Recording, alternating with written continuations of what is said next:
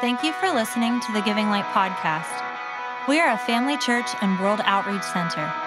Our heart is to empower you to walk in true freedom and equip you to impact your world. Please visit our website at givinglight.org to learn more about us and our many resources, including original music by Brave Music, e-courses for leaders, tools for raising powerful kids, and more. If you would like to support Giving Light financially, visit our Give Online page to choose the best giving method for you. Thanks again for joining us, and enjoy this message. Lord, Jesus is still on the throne. No matter what you think, no matter what the devil says, no matter what anyone's doing in the world, God is on the throne, and he wants to display his glory in your life. Amen. And I was thinking as we were worshiping, I was worshiping and thinking. But I was thinking that one of the missions that I feel that is my part in ministry is to remove everything that would cause us not to receive the fullness God has for us. You say, well, it's just there. The problem is a lot of times we have preconceived ideas, we have things that would shut off the valve. You know, I was in the Navy, and I was in a section that we supplied steam. Steam was the power. And without us, you can do nothing. So anyway, but you could regulate valves to where either you supplied more or you supplied a little. And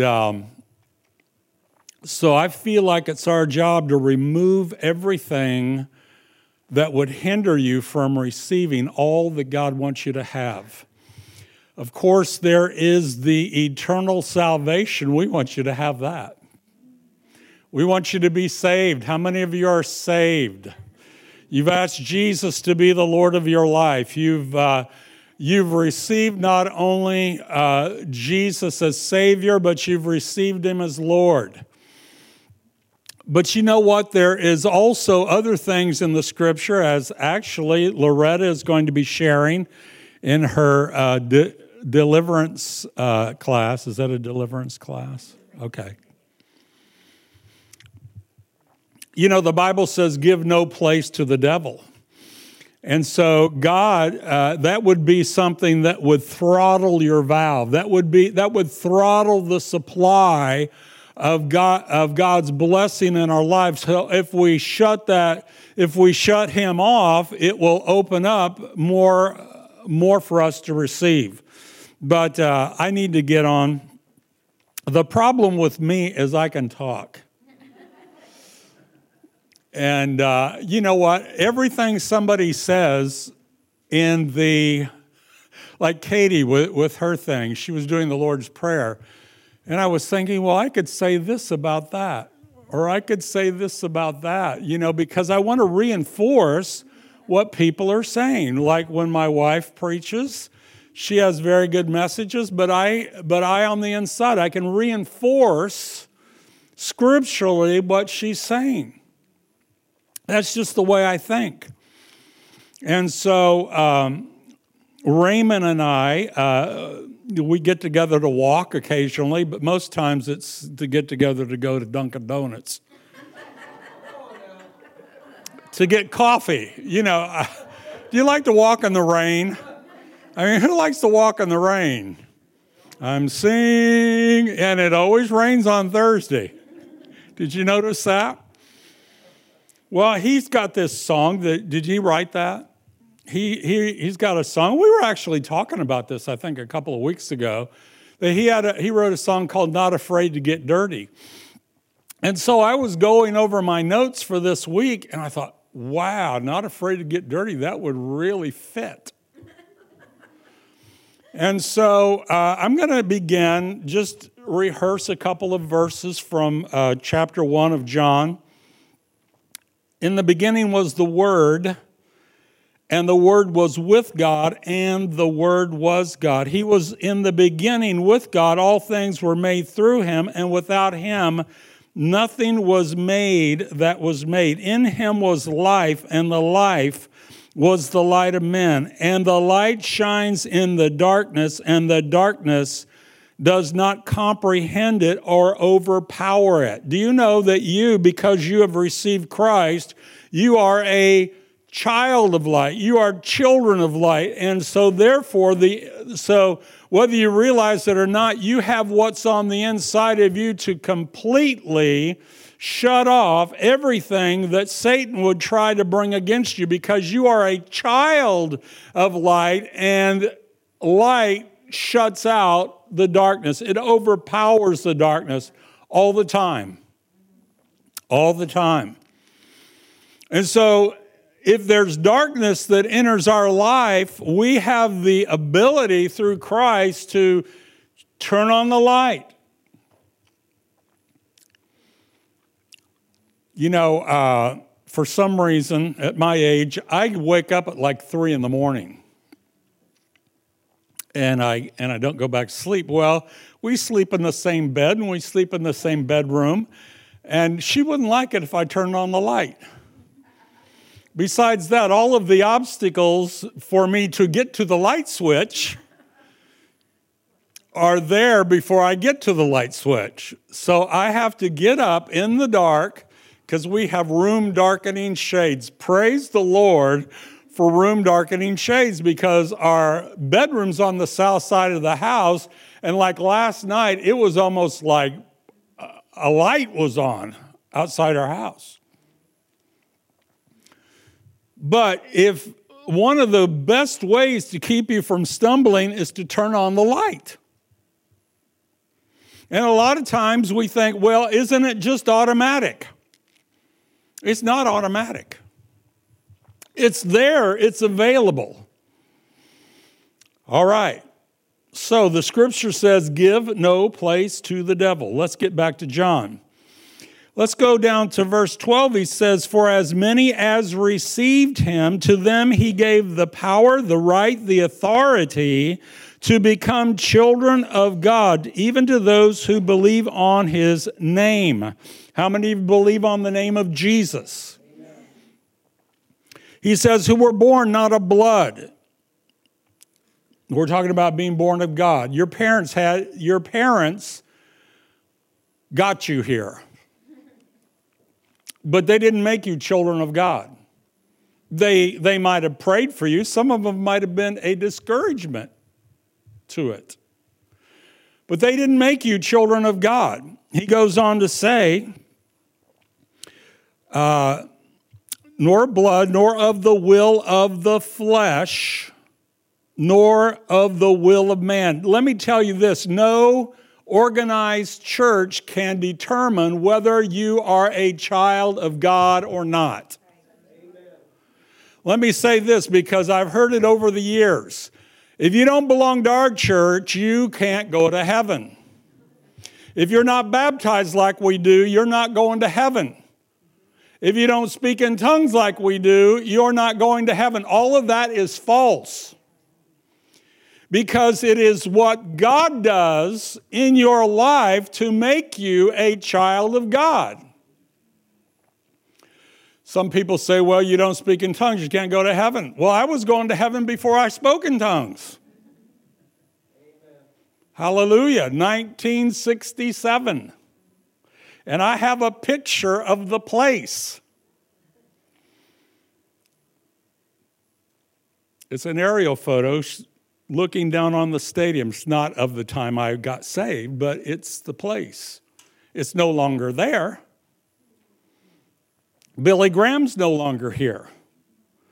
But I got saved in 1967 when I was 13 years old. And I had an experience with God that cannot be denied. Hallelujah. So what I'm telling you is that no man or organization can give it to you, and no man or organization can take it from you. You have to be born of the Spirit, and you receive the Spirit as you confess Jesus Christ as Savior and Lord. You believe in your heart that Jesus died on the cross for your sins and that he rose again from the dead, and you submit yourself to let him be the Lord of your life. And I've already mentioned this. The reason they call the guy the landlord is because he owns the place you're living in. So when we submit ourselves to the Lord Jesus, and he owned you before you even got saved.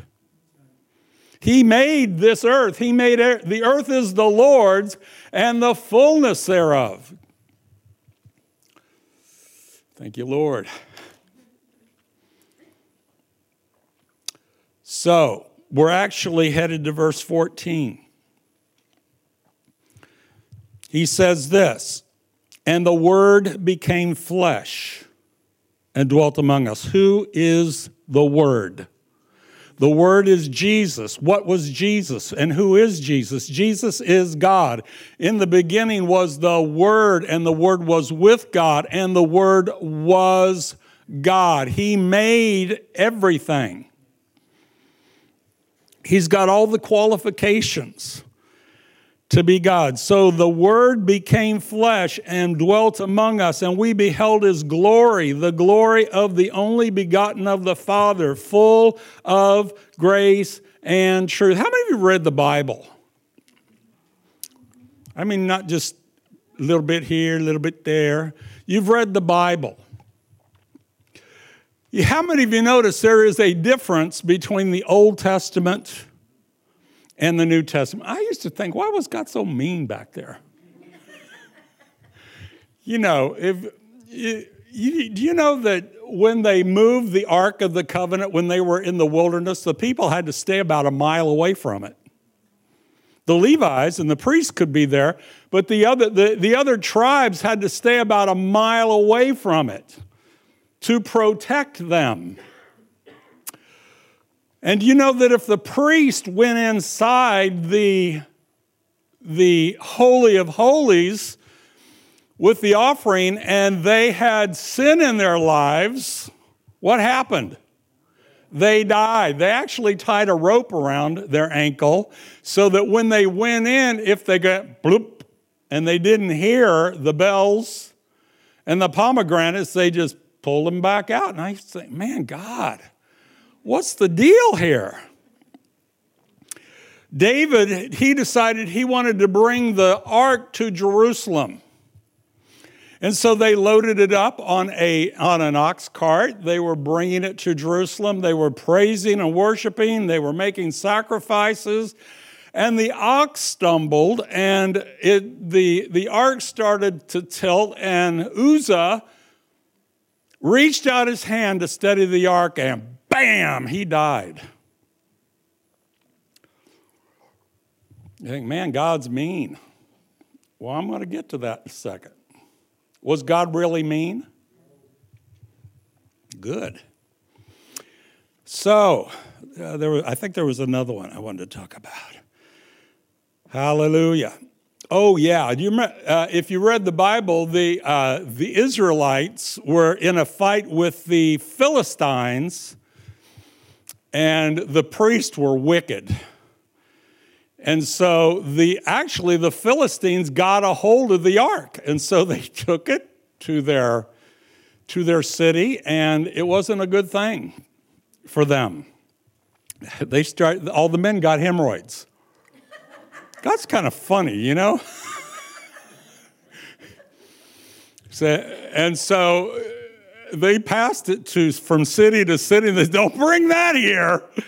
Don't bring that here. So they sent it back on an ox cart. Well, when it came to a place called Shiloh, and the men of Shiloh were so excited, but what did they do? They looked in the ark. It wasn't a good thing.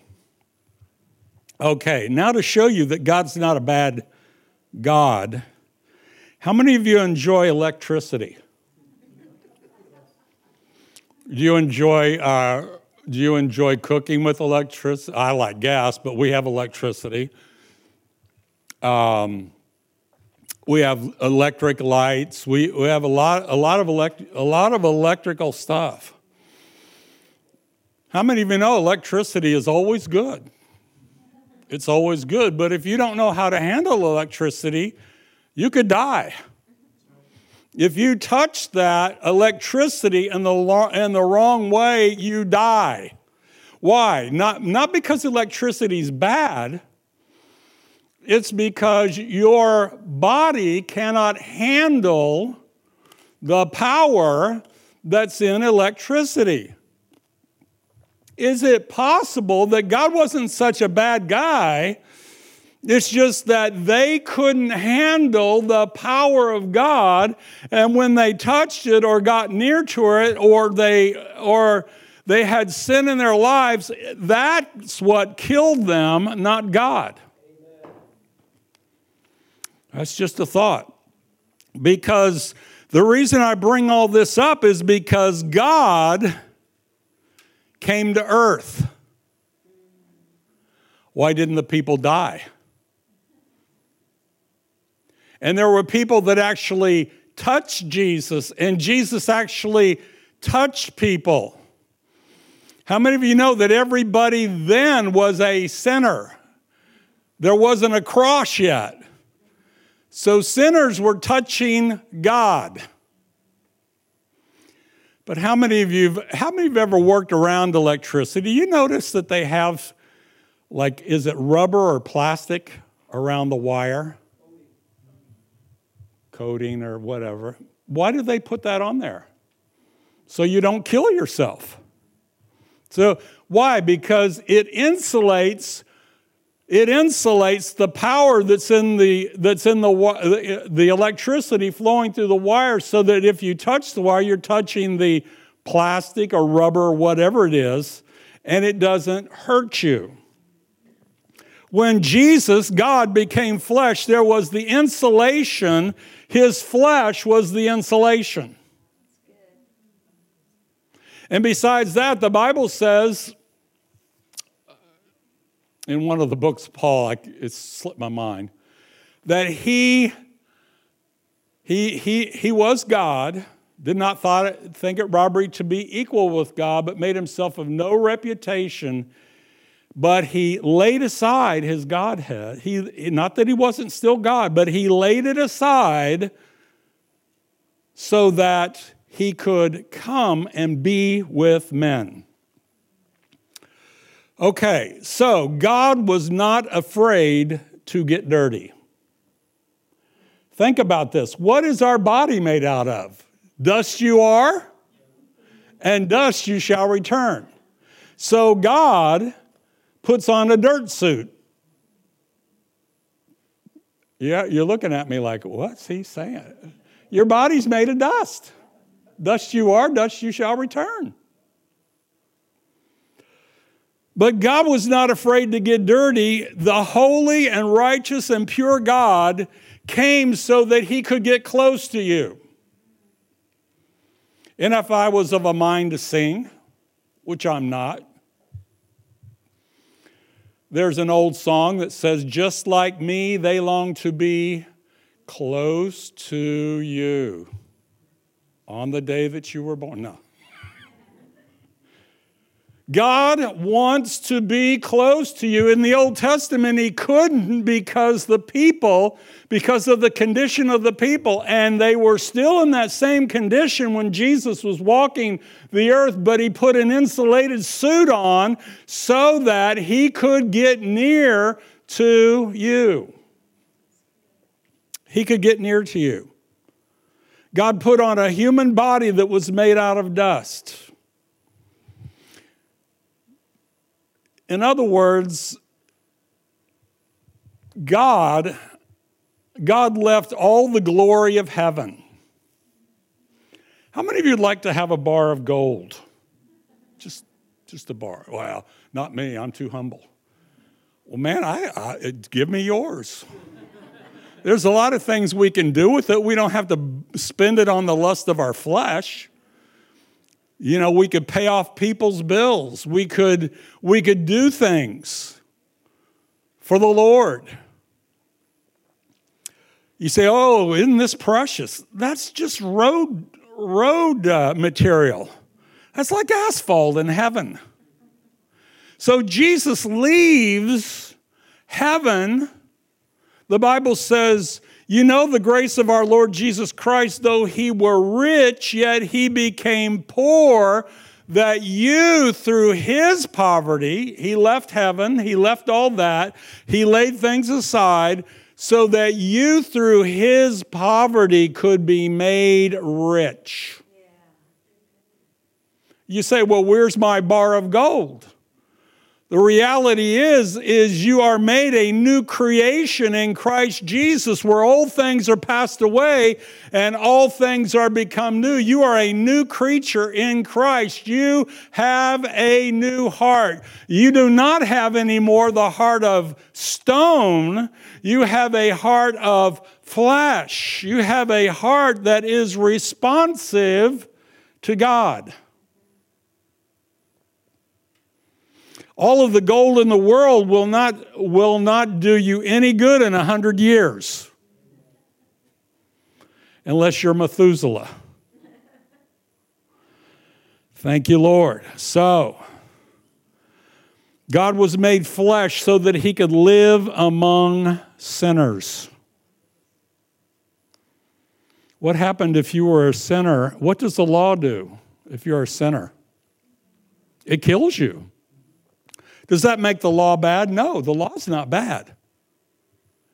It's the sin on the inside of us that kills us. But the law is holy and righteous, and when we see and we experience the law, it kills the sin in us and therefore kills us. But hallelujah. The Bible says in Ephesians chapter 2, you who were dead in trespasses and sins, he has made alive. Do you know that sin can't kill you anymore? But don't play with it. You know, there's some electricians, I've heard that they can just handle wires. They know what they're doing. I'm not handling them.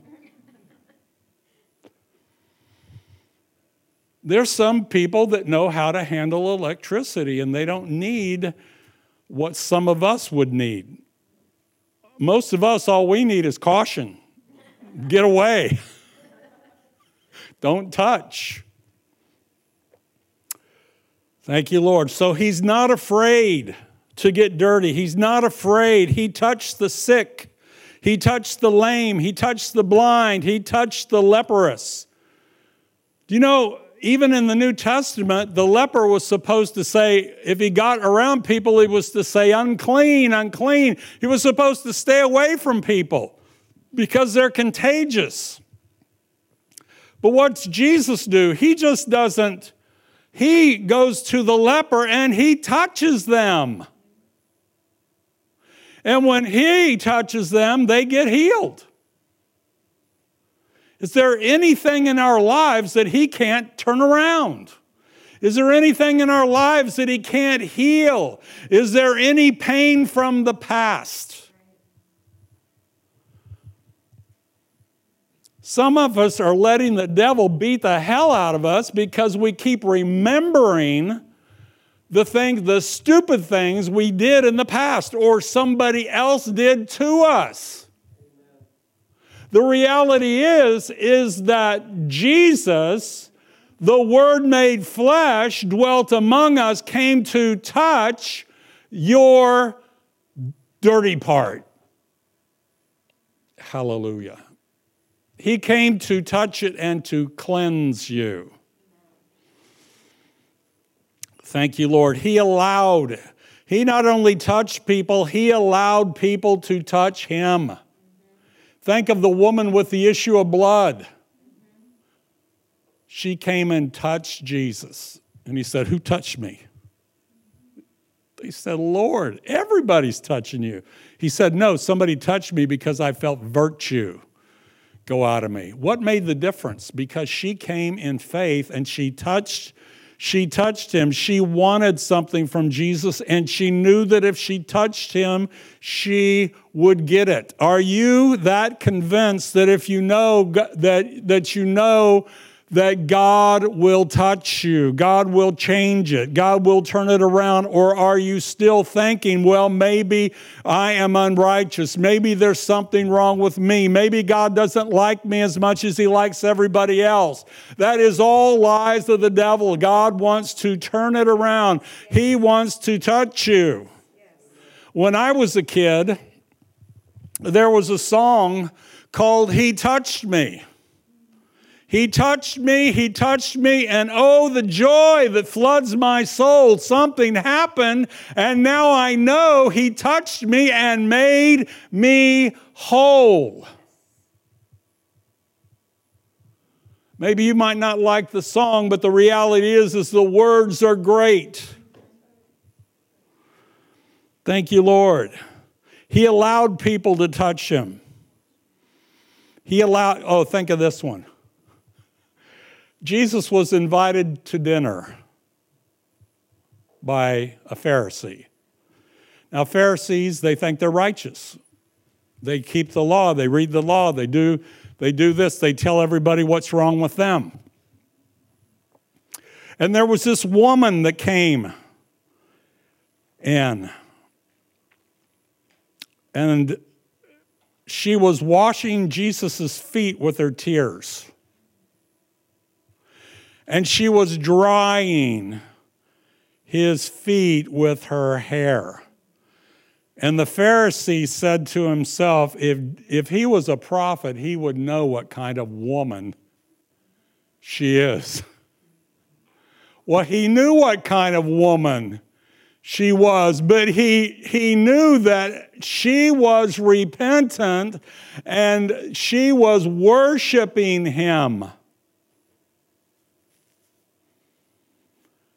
The thought always, every time I read that story, I think of a bad hair day.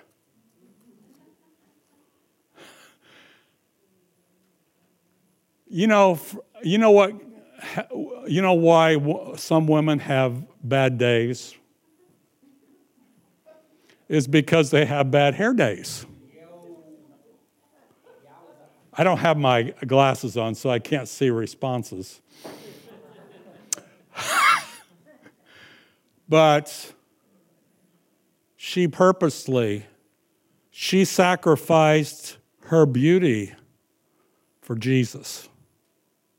She sacrificed everything. She humbled herself and sacrificed.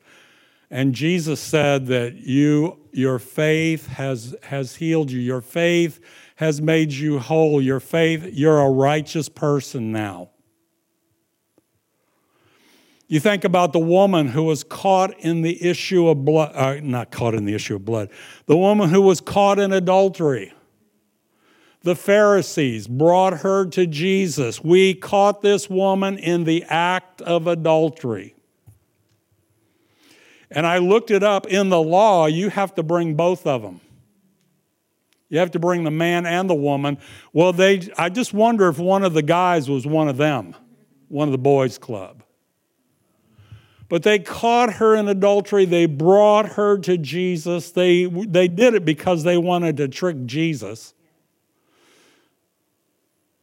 And so he said, "He who is without sin, let him cast the first stone." Well, I believe the Holy Spirit came on them and started revealing the things in their lives. And so they started leaving from the oldest to the youngest. And then Jesus said to her, "Woman, where are your accusers?" She says, there are none, Lord. He's the only one that could have done it. He's the only one that could have accused her, and he didn't do it. Right. And he said this twice, and he said it twice, one to a guy. He said, "Neither do I condemn you, go and sin no more."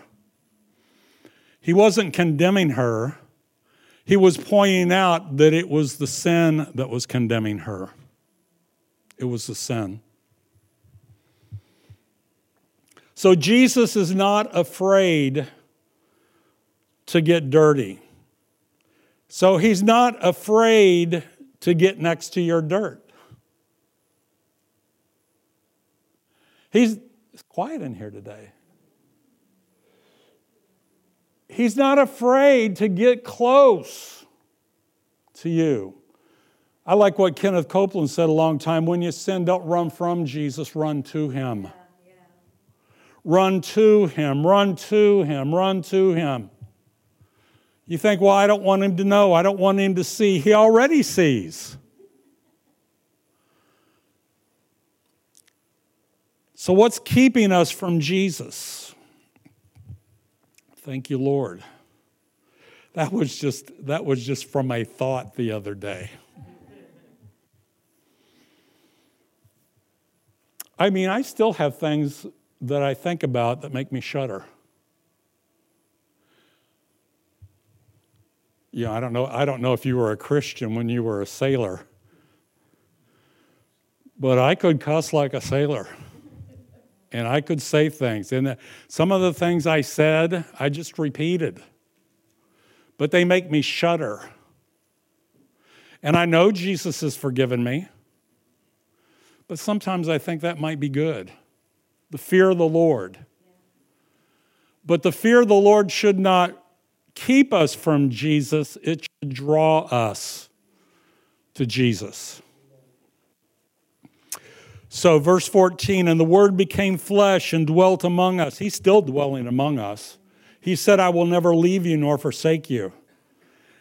And we beheld his glory, the glory of the only begotten Father, full of grace and truth. We know from what Jesus said in John chapter 8, which we'll get there eventually, is that you shall, if you continue in my word. You know, continuing in his word is not being faithful every Sunday morning.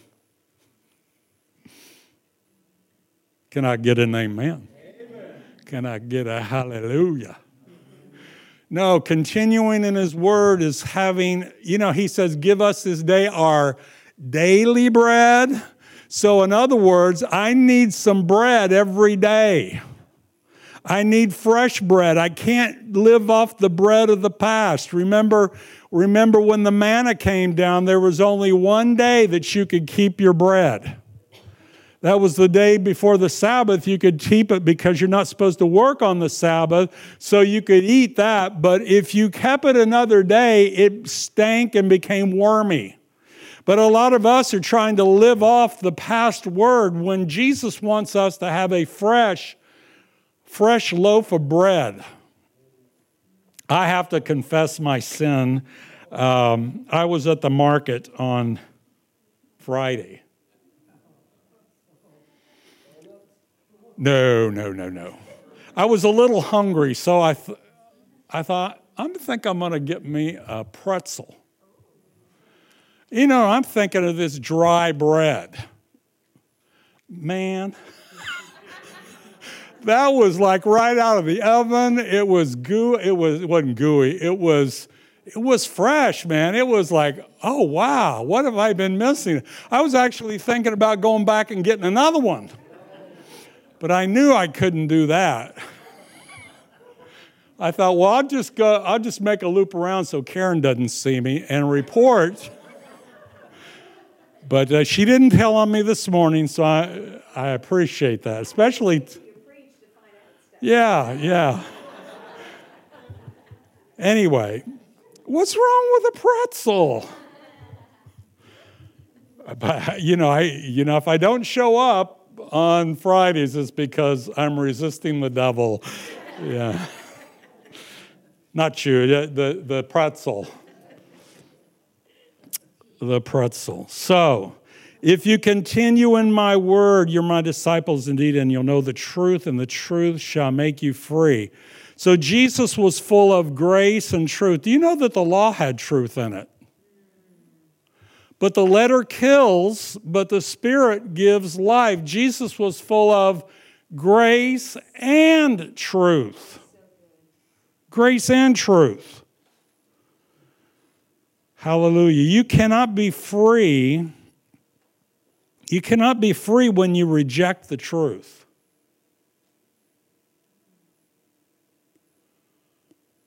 In other words, you're reading in the Word, or the preacher preaches, and I try not to be one of those. I am not the Holy Spirit.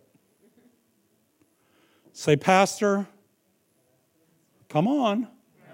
Pastor, you are not the Holy Spirit. And I realize that. But I realize when I preach the Word, the Holy Spirit can convict you. And that's okay. Because the difference between the devil and the Spirit of God is the devil condemns you. The Spirit of God convicts you so you can turn from it so that you can be made free. Am I making any sense? So, he was full of grace and truth. Let me just say this. He had to become human, for no other man or spirit could atone for your sins. You know, the reason for the animals in the Old Testament was because they didn't have sin. The lambs didn't have sin. So it was a picture of an innocent sacrifice. And Jesus is the only innocent sacrifice. He's the only innocent sacrifice. That's why God says, God even told them, I don't want your sacrifices. He says, that's not what I'm after. He says, I'm after your heart. And we also know from 2 Corinthians 5:19 that God was in Christ reconciling the world to himself, not counting their trespasses against them. So God will get close to you no matter what. The funny thing is, Jesus will, I'm just a thinker, He leaves the 99 to go get the one. But me, I'm thinking, well, what if the wolf comes? With the no, he leaves the 99 and he goes for the one who's in trouble. So he's not trying to stay away from you. He's going after you. Even when you feel like you're not worthy, he's coming for you. Jesus is the only true expression of the Father. He came to restore relationship. He wants a close relationship with you and close fellowship with you. After I married my wife, we have always been in relationship. But we haven't always been in fellowship.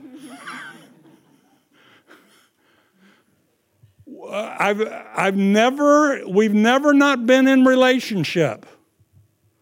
But there's been times when she's been mean.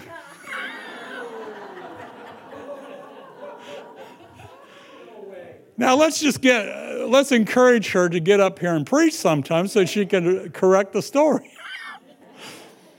You have to tell me one time. I can't. Yeah. You know what is funny? I got to tell you this. Some people think that women were not in the ministry in the Bible. Well, even in the Old Testament, before the priest went into the tabernacle to go into the Holy of Holies, there were women there with polished brass mirrors. And they were looking for flaws. I think they still got that ministry today. But they were looking. Why? Because they didn't want the priest to go in. And so, this is all, I'm lighthearted. I am a supporter of women. Just read my wife's blogs or stuff. She had one on the other day for the National Women's Day. I actually had to like it I loved it because I said, man, if I don't love this, I'm in trouble. Yeah. But anyway, but women they stood there with mirrors so that the priest would be flawless, at least with their garb, when they went into the Holy of Holies. Throughout the scriptures, women have had a part of the ministry. Just to name a couple of others, do you know that Isaiah's wife was a prophet? Read the Bible. There was a king, he's one of the last kings in the Old Testament for Judah. I think he was the last righteous king. His name was Josiah. And he was having the temple remodeled, cleaned up, get out all of the junk. And what I mean was they had brought idols into the temple, and so he was having that all cleaned up. He was having it all repaired, and they found the book of the law. The scroll, actually, it was a scroll. They found the scroll, and they read it, and they said, oh, man, the king's got to hear this. So they took it and said, King, read it. So he read it, and he ripped his clothes because he saw judgment was on them. And he said, go to the prophetess Hilda. And she said that God said that he was going to bring the judgment upon them, but not while he was alive. Because he rent his clothes. Didn't rent them out. But. Okay. So, God comes to restore relationship, fellowship. And he says he was full of grace and truth. What is grace? Grace is not just things that you get so that you don't get punished. Grace is God's divine enablement so that when you receive Christ, his grace and his anointing and his power comes on you so that you can resist the devil and he will flee from you. It is a divine enablement. Truth. What is truth?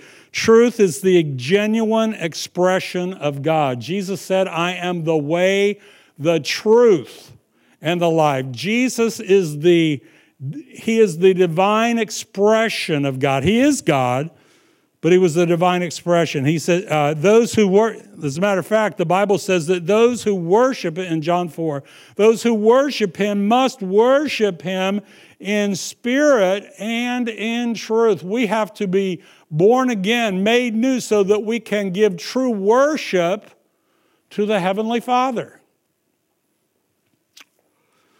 Thank you, Lord.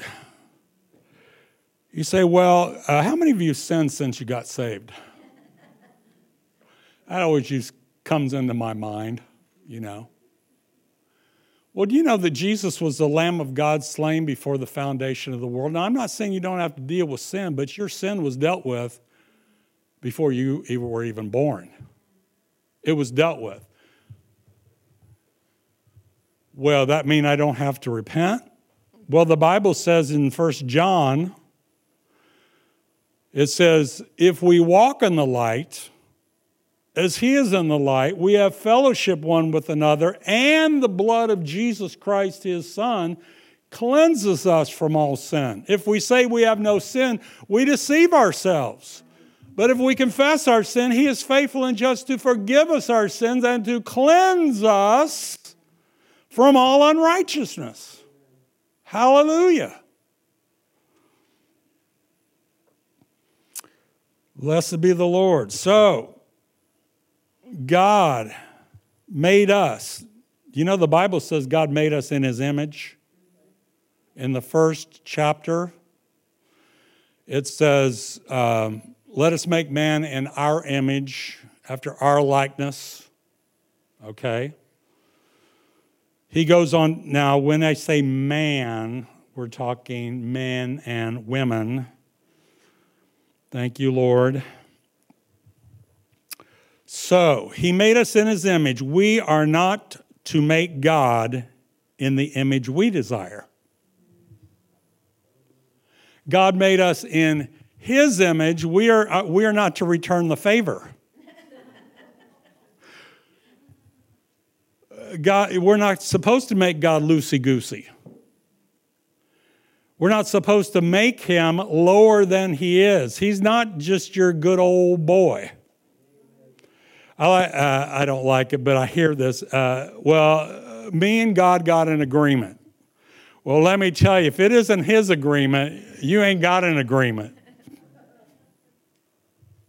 We got an understanding. Wow, I'm going to get to the second verse. Verse 15, John bore witness. John bore witness of him. Who? Him. Him, the Word. Him, Jesus. John bore witness of him and cried out. Let me say this. He bore witness. I believe we have a ministry of John the Baptist to bear witness of Jesus. So he cried out. He had a verbal expression. He cried out saying, "This is he of whom I said, he who comes after me is preferred before me, for he was before me." Two things. What does it mean to he is preferred before me? That means he takes the lead. That means he is acknowledged as he is Lord. In other words, John is saying he is better than me. He is acknowledging the lordship of Jesus. But he also said he was before me. Do you know that chronologically in birth, John the Baptist was born 6 months before Jesus? But do you know that Jesus, who is eternal, the eternal God puts on the dirt suit or the earth suit. He is born, but he's still the Ancient of Days. He's still the Ancient of Days. Verse 16, he says, "And of his fullness we have all received grace for grace." What does that mean, grace for grace? It is a continual flow. God gives a continual flow of grace. Some people need more grace than others. I'm not going to point anybody out, like me. Grace for grace, continual flow. More and more. As a matter of fact, the Bible says that we are, in Hebrews, he says to come boldly before the throne of grace. How can I come boldly? Because I have grace. God loves you. God pours out his grace upon you. He changes you. He makes you a new creation in Christ Jesus. You are sons of God. You are sons of light. You have authority. The real issue is we're always preaching about what God has to do for us, but there comes a place where we have to realize what God has done for us and what he wants to do through us. There was a woman years ago, a preacher said this. They would give testimonies. People would give testimonies. The woman got up and stood up and she said, "The devil's been after me all week. Bless his holy name." Now, she's a little confused. She's probably trying to give God the blessing. But the reality is we are so fearful of the supernatural. We are so fearful of the dark when God says, "Hey, turn around and face it in my name." Jesus said, "In my name, they shall cast out devils. They shall speak with new tongues. They shall take up serpents.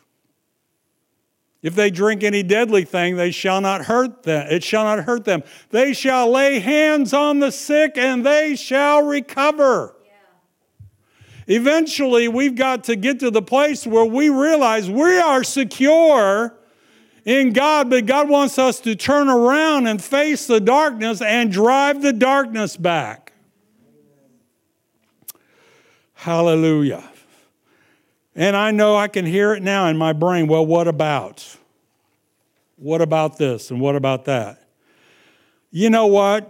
At one time, Babe Ruth was the home run king, but he was also the strikeout king.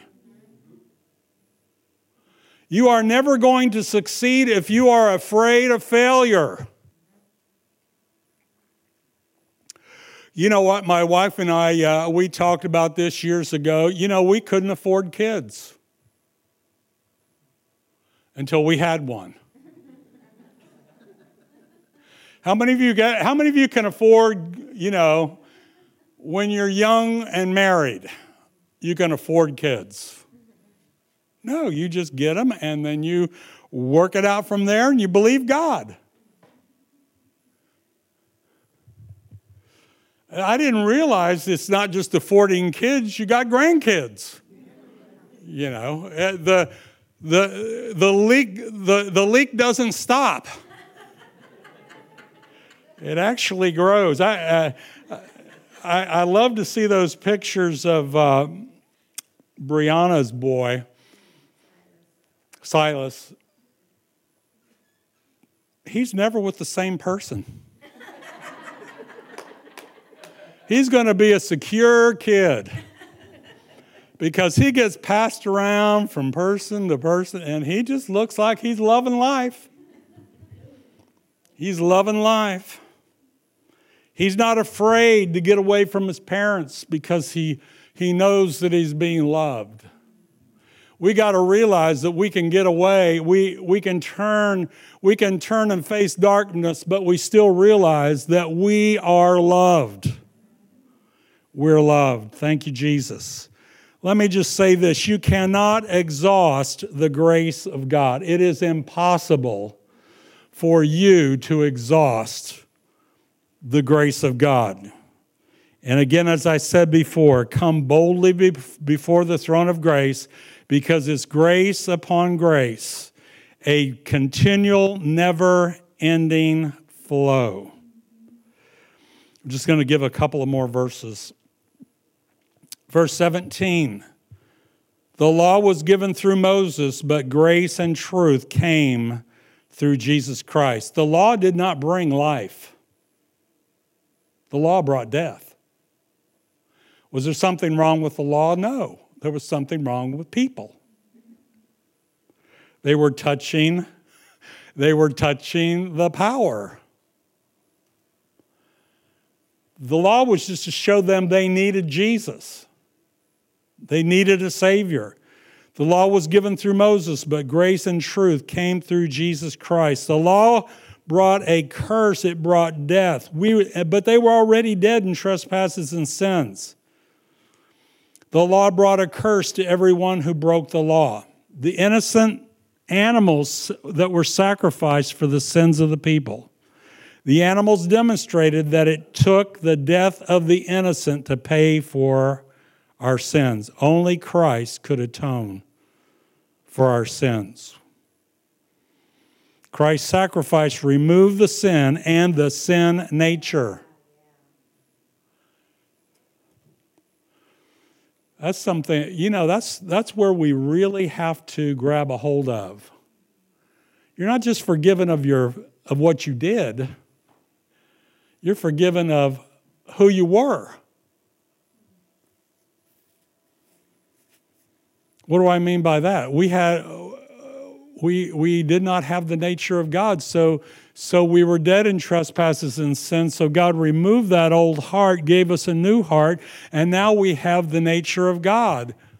We're not God, but we have the nature of God. The Bible says, I believe it's 2 Peter, it says, we are partakers of the divine nature through these great and precious promises.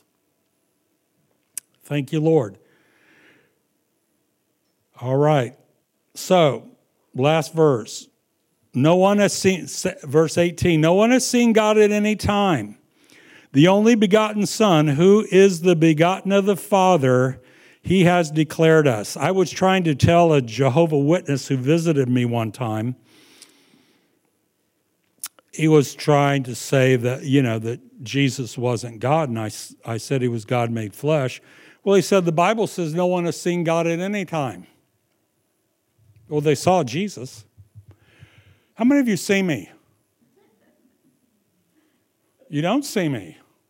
You see my earth suit. The real me is in here. Do you know what? When I leave, my body might still be here, but the real me is in heaven. They saw the physical appearance of Jesus, but they didn't see his spirit. So I told this Jehovah's Witness guy that, and he says, well, I'll have to get back to you.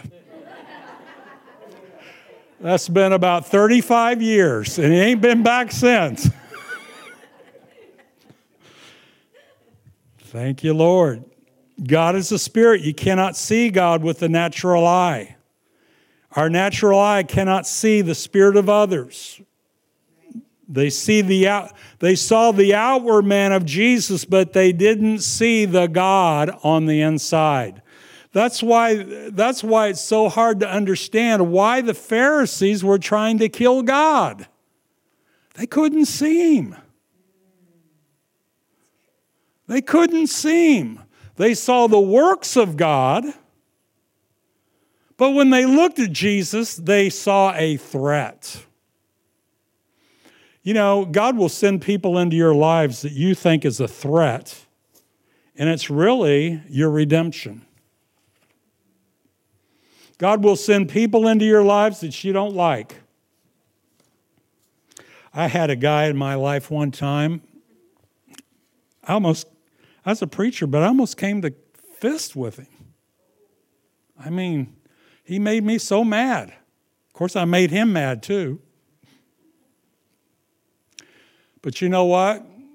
God worked it out, and God made me go over and help him rake his yard. I'm not talking about leaves. I'm talking about new housing. It's rocks. You're raking rocks. Do you know what it's like to rake rocks? You would rather rake leaves anytime.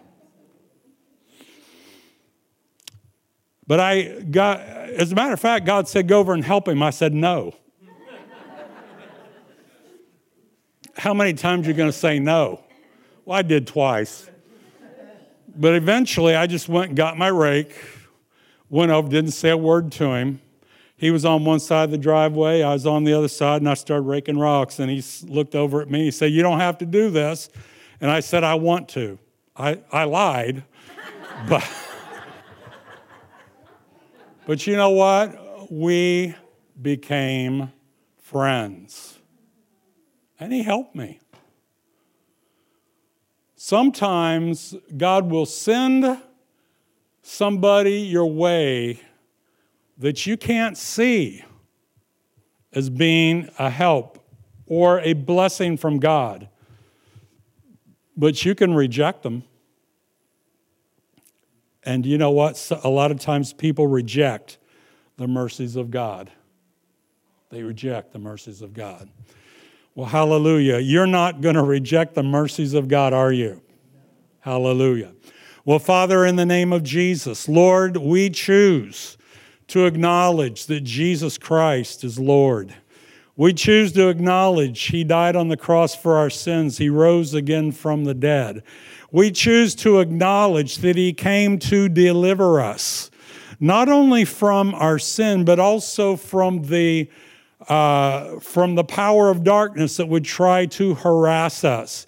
Lord, even as we spoke this morning and said that God has not given us a spirit of fear, but of power and love and sound mind. He's also not given us a spirit of torment, for he is the God of peace. And I like that word peace. In the Hebrew, it is shalom. It's total wholeness. It is wholeness as well as prosperity, as well as healing. I speak shalom over you in the name of Jesus.